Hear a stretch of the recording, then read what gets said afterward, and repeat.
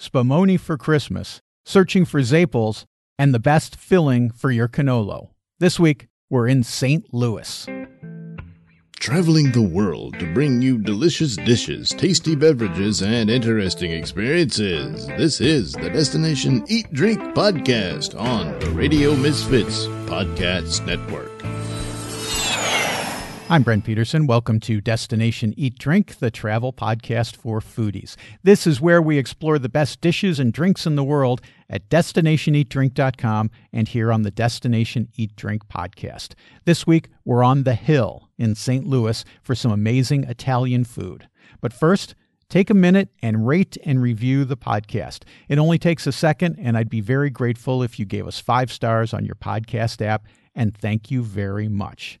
Pete Manzo is a native of St. Louis who grew up in the food business, working for his parents' company supplying ingredients to local restaurants. These days, Pete is the head honcho at Eat St. Louis Food Tours, a food tour company taking hungry guests around the Gateway City, especially to the famous Italian neighborhood called The Hill.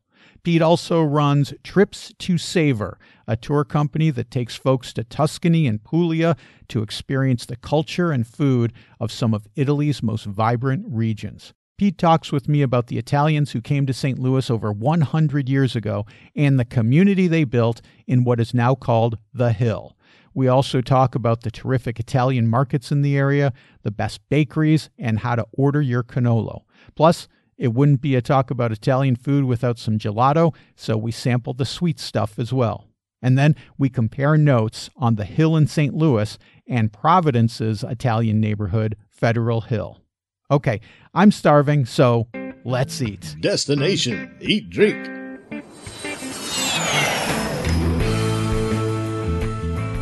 Pete Manzo from Eat St. Louis Food Tours. Thanks for being on Destination Eat Drink. It's great to talk to you today about St. Louis. Thanks for having me, Brent. You know, I wanted to talk to you about the Italian community in St. Louis, first of all, because I think when folks think about the Italian diaspora coming to the United States, they think of places like Boston and New York and Philly and maybe New Jersey and San Francisco. St. Louis isn't a place that immediately springs to people's mind. Tell me about the folks that came from Italy and made St. Louis their home. Well, I think one of the things I want to address is exactly what you just said, which is exactly what I thought, you know. And then when I started digging in a little bit more and doing some research, the people that actually marketed the Hill were claiming that it was America's largest Italian neighborhood. And I was like, what? How is that possible? But I think the key was neighborhood, because they were saying it was those that live, work, and worship in the same footprint, in the same community. So if you consider that, I absolutely would believe it. The Hill itself, I mean, I like to paint a picture of the area. It's about 1 square mile, about 52 square blocks. It's on the south side of St. Louis. There's about 2,500 residents, and as you walk around, all the buildings are brick, because I'll get into that a little bit later, but as many of the buildings in St. Louis are brick. That was one of the things that St. Louis is known for. The area has these iconic fire hydrants. They're painted with the red, white, and green flag colors, Italian flag colors. And that is sort of how people know that they're in the area, and that's what they look for. It's even become part of the stylization or logo for the area. I think what a lot of people don't realize is it's the third most visited attraction in St. Louis. It's only second to the Arch and the St. Louis Zoo. Wow. So yeah, I know, it's kind of amazing. I mean, I always talk to my friends, I talk to people from all over, and they're like, yeah, you know, I've never been to St. Louis, or some say, I've been to St. Louis, but only on my way to blank. It's never really a destination, which is it kind of saddens me because I was born here. I was born here and I grew up here and I love St. Louis, and I love the Hill. So it really needs to be on people's radar. I love this idea of having this neighborhood right in the middle of St. Louis because I lived in Rhode Island for many, many years, and there's a neighborhood there called Federal Hill, which is the old Italian American community. And you talked about the fire hydrants painted green, white, and red. There, they have the center stripe of the street, that would normally be yellow or whatever. That's also painted green, white, and red going down the center of the street. But the thing about Federal Hill is, even though it retains today a lot of the Italian businesses, there's unbelievably great restaurants and grocers and things like that. A lot of the Italians themselves have moved out of that neighborhood into places like North Providence and Johnston, Rhode Island, and places like this, Cranston. So they don't actually live there anymore. They come and they work there. I'm wondering, does the Hill still have Italian folks, people with Italian heritage living in that neighborhood? It does. I believe that it's gone through probably the same changes that you're talking about, but because a lot of the older people are that spoke Italian that either came over or maybe their first generation, you don't hear Italian spoken that much anymore. But I would say about 70, maybe 60 to 70% are of Italian heritage in that area. That's sort of what draws the Italians to that area. It's sort of going through a renaissance now. I mean, if you think about it, the area itself, there, like I said, it has brick buildings, and technically it would qualify as a historic district, but they never gave it that official designation. So that sort of opened the door uh, for people to kind of to do whatever they need to do to keep the properties in good condition and sort of and in some cases they've even demolished old buildings that were beyond repair and rebuilt them. So actually, like as I'm taking people through on our walking tour, you'll have all of these old buildings and then all of a sudden you'll have a brand new build. And yes, it does stick out like a sore thumb, but it's good. I mean, it's all good to see the area being kept and everybody sort of looking out for their property and nothing going into disrepair. But there are younger residents moving into the neighborhood. Like I said, you've got some of the remodeled homes, the brick homes that have been bought and remodeled on the inside. And then you've got some new residences and even luxury apartments. I just saw the other day, I was looking into a luxury condo complex that just was built, I think, across from one of our well-known bakeries, Missouri Bakery, and I think that the starting price was 500,000, which is Whoa, that's high for St. Louis. oh my God, for St. Louis, it is very high, and apparently they're getting it because the area has that sort of reputation as a very safe, family friendly neighborhood. Um, we're getting with this new blood that we're getting these young families.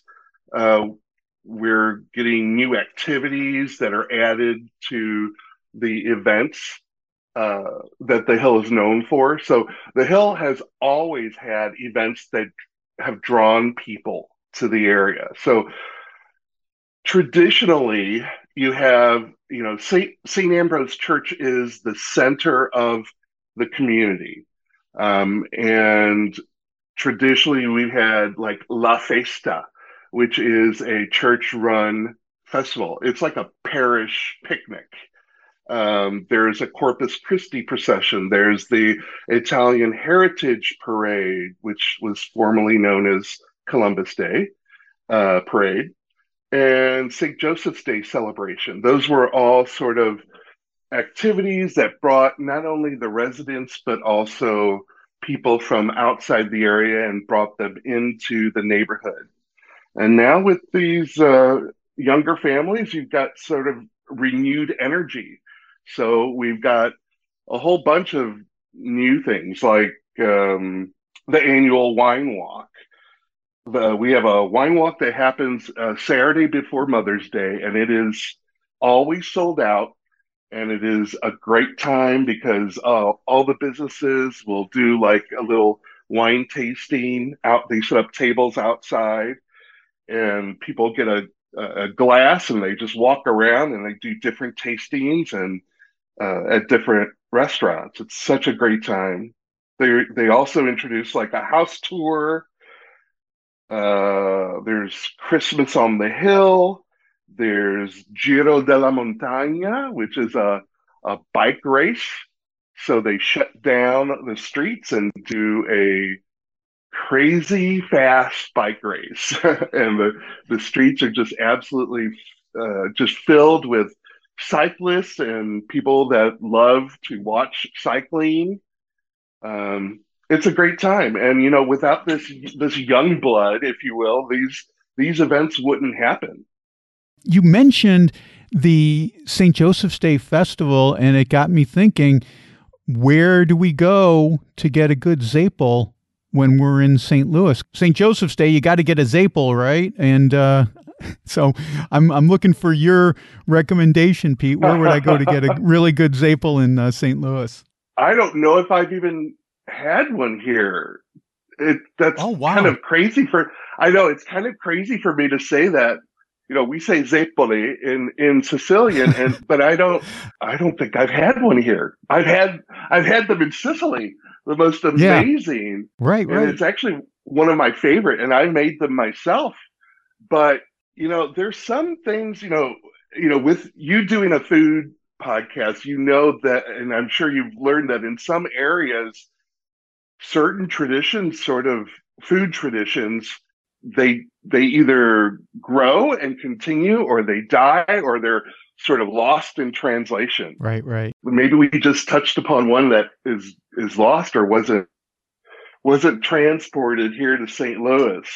Well, there you go. There's an idea for someone to open a Zapel. I call them Zapels because that's how they pronounce it in Rhode Island. I know it's Zapele in Sicily, but yeah, bakery that does Zapels in St. Louis. That could be a big hit. Now cannoli. Yeah, let's talk cannolo, cornetto, these types of things. So in St. Louis, when you come here, we've got. I'm going to speak of just the Hill. So you've got two grocery stores. You've got Viviano's and Di Gregorio's, and those pretty much. Oh, and there's also Urzi's. Urzi's is kind of on the cusp, and each one of them sort of has a specialty and has its own sort of vibe. Viviano's, I like to take our groups there because it's sort of like walking into or stepping back into time. Everything is sort of the way it was, the even the shelving, and it just looks old, Right. but old in a good way.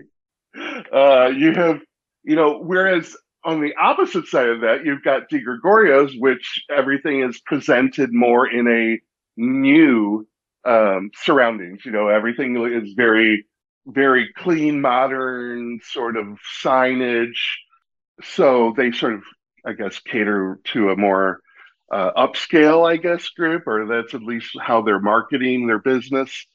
And then Urzi's has a sort of in between. It's a very small shop, but it's filled. So you just feel like there's so much product when you walk in there, and they do a lot of packaging, house packaging. So they do a lot of their own branding on their products, and they specialize in candies, and they've got like a ton of candies, like malted chocolate balls. They're not necessarily Italian, but it just sort of has that old world candy shop sort of feel, plus all the groceries.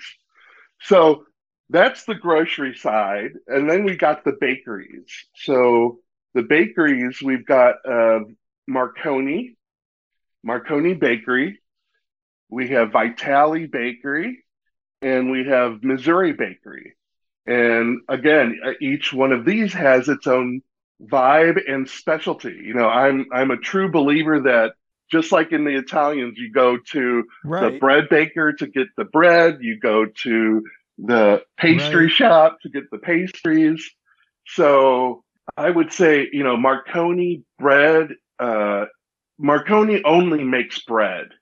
So that is their thing. We have Missouri Bakery, which has won several awards, and they are known for when you walk in, they've got like two huge display cases of Italian cookies, and then they also have all of the pastry, like the sfogliatelle, and they do cannoli, they do like a cream puff.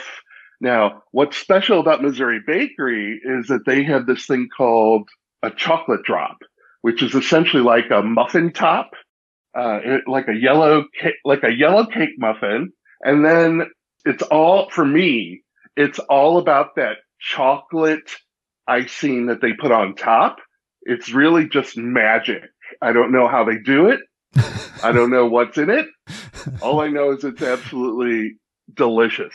It's almost like a chocolate fondant, but it's very creamy. Oh, Sounds like you need it's one really right good. now, Pete. I really wish I had one, especially, yeah, especially right now. It's just talking about it. But they have a lot of great pastries. They do. Uh, I tend to warn people. I don't know if warn is a good advise. I advise my people on my tour that if you choose to get cannoli there, you need to make sure that you ask for the one with ricotta, because they also have one uh, that I think they call it Italian cream, which is essentially pastry cream. So it's not really one of my favorites. They do make the ricotta one, which is anytime you order cannoli, you need to order the Traditional one with Sicilian filling. ricotta. Absolutely. Now, that brings me to Vitale's. Vitale's bakery has, I think, some of the best cannoli. And I know the owners. Well, I know all the owners that I talk about, but I know that they're sticklers for the quality, and they really jump through hoops to get a specific ricotta that is made out in Illinois. So they have to just get this ricotta shipped in just for them and to make these cannoli, because it's the closest to the ricotta that they have in the south of Italy and in Sicily. So we're just, I know this because, and I'm not sure if we really didn't touch upon my background, but my family had an Italian grocery store in South St. Louis, and part of our business was that we went and delivered to Oh, right. restaurants and pizzerias in the area. So I got to see at a very young age what people were using in their kitchens. And I got to know who was focused on quality and who was looking just to make Getting the money. cheapest thing. And yeah, yeah. Fascinating. What else? I'm trying to think what else there is, because you get me talking about sweets. That's Well, my how about favorite then? category How about of food. gelato then? So we're in an Italian neighborhood. There must be fantastic gelato here. I'm Oh, a self-professed gelato snob, so I'm always looking for the best gelato. Where would you send me if I were in St. Louis, Pete? hands down, Gelato di Riso. Gelato di Riso is owned by Larry and Maureen Fuse. They own another restaurant on the hill called Lorenzo's, and then they ended up opening up this little boutique gelato shop on the hill. And I would say at least half of the people that I take there have told me that it's the best gelato that they've had outside of Italy. And I agree. I absolutely agree. And I'll tell you why, because I know that everything is made in small batches there. I've watched them make it. I have seen that all of the non-milk ingredients are still imported from Italy. The milk itself they source, it's very natural. It tastes just like the good stuff in Italy. And I tell you, around the holidays, they they make, well, first of all, let me just say that, like, when I say small batch, that means that they make one little pan of it. Like, I Right, really don't, right, I right. don't remember what the size is, but it's just one little pan. And when they run out of that flavor, there isn't another one in the back. They'll swap it out Right. for another flavor. So, Right. so there's usually a line when we go, and there's certain flavors uh, that kind of stand out to me. Like their dark chocolate is almost black, and it is so fudgy. And when they put it out, it's gone within like a couple hours. And then at Christmas.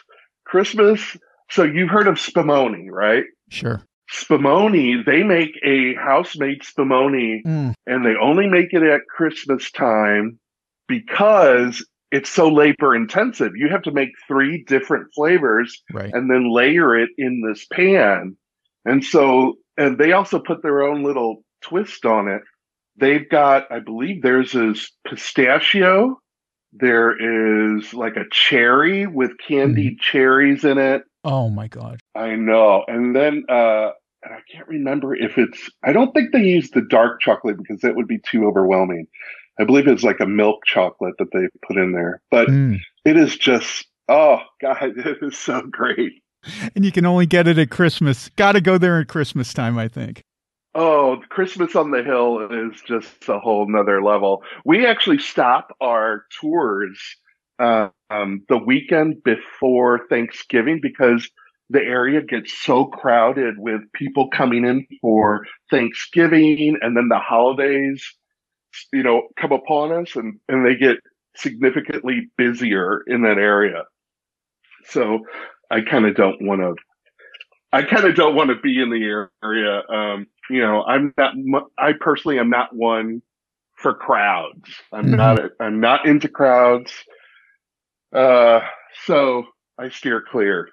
But I'll tell you what, so far we've talked about food, but I feel like I absolutely have to talk about the history, which is what you asked me in the beginning, and I never got around to because, well, can you imagine me doing tours? It's like I have this ADD because when I start talking about a subject that I really enjoy, I will just go off on a tangent and then just like now realize that I missed the whole question that you that you started with. But This podcast is perfect for tangents, so that's all good.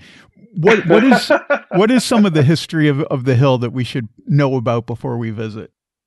I think one of the most important things is I don't think people realize that between like 1880 and 1924, there were more than 4 million Italians that immigrated to the US. Half Right. of them were actually between 1900 and 1910 alone.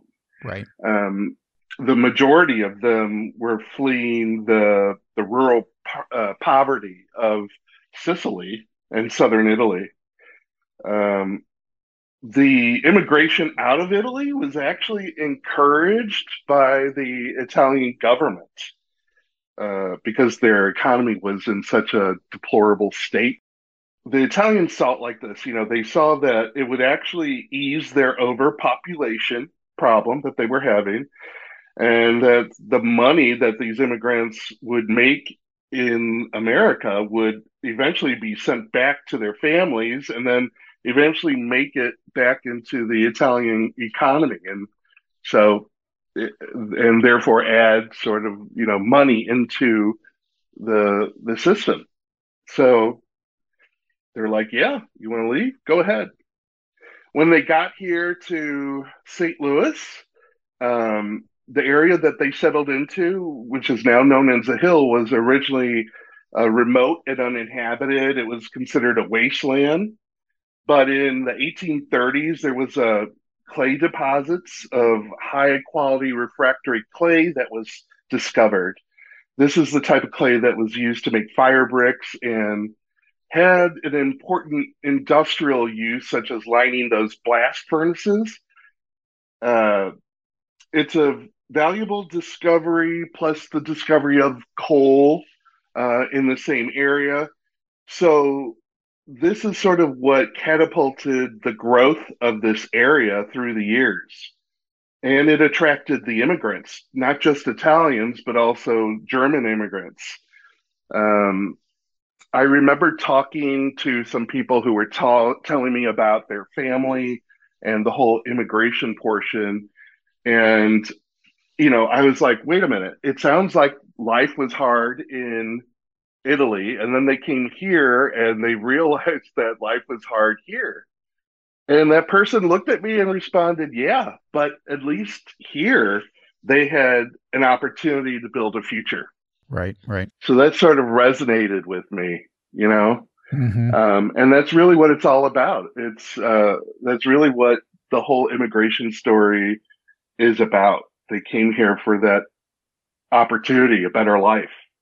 And so many of them it was so hard in Sicily and in Naples and in, Calabria and places like that, that so many Italians left and never looked back, never returned. Families were split apart and never to be reunited, which is why you see so many people who love going back to Italy now to discover their families, their long lost branches of their families. Well, Pete, it's been great talking to you, but man, there's so much more to talk about in St. Louis. Plus, we got to talk about your culinary vacations to Italy. So I'm hoping you can come back next week and talk with us a little bit more about St. Louis food and Italian food. What do you think? Oh, I'd love to. It's been an absolute pleasure talking to you. Okay, there you go. Italian bread, cannoli, gelato. That's a pretty great start. Pete will be back next week to talk about St. Louis-style pizza, toasted ravioli, and truffles in Tuscany next week. You can get in touch with Pete at stlouisfoodtours.com and tripstosavor.com. That's trips, 2, savor.com. I've also got links to Pete and the places he talked about in the show notes at radiomisfits.com/DED228. Well, that's all for this episode, but there's plenty more foodie travel at destinationeatdrink.com. I just posted a story about Portugal's famous bifana sandwich. You can read that at destinationeatdrink.com/bifana. That's Bifana. I also just posted a video about my favorite places to eat in Cordoba, Spain. You can get that on my YouTube channel at Destination Eat Drink 946, or just go to destinationeatdrink.com and click on the videos tab. Destination Eat Drink is distributed by the Radio Misfits Podcast Network and a guy who wants 3 flavors of Spumoni to be Johnny Walker Red, Johnny Walker White, and Johnny Walker Green. Ed Silla. Thanks, Ed. I'm Brent Peterson, and I'll see you down the road. Join us next week for another culinary adventure on Destination Eat Drink, a presentation of the Radio Misfits Podcast Network.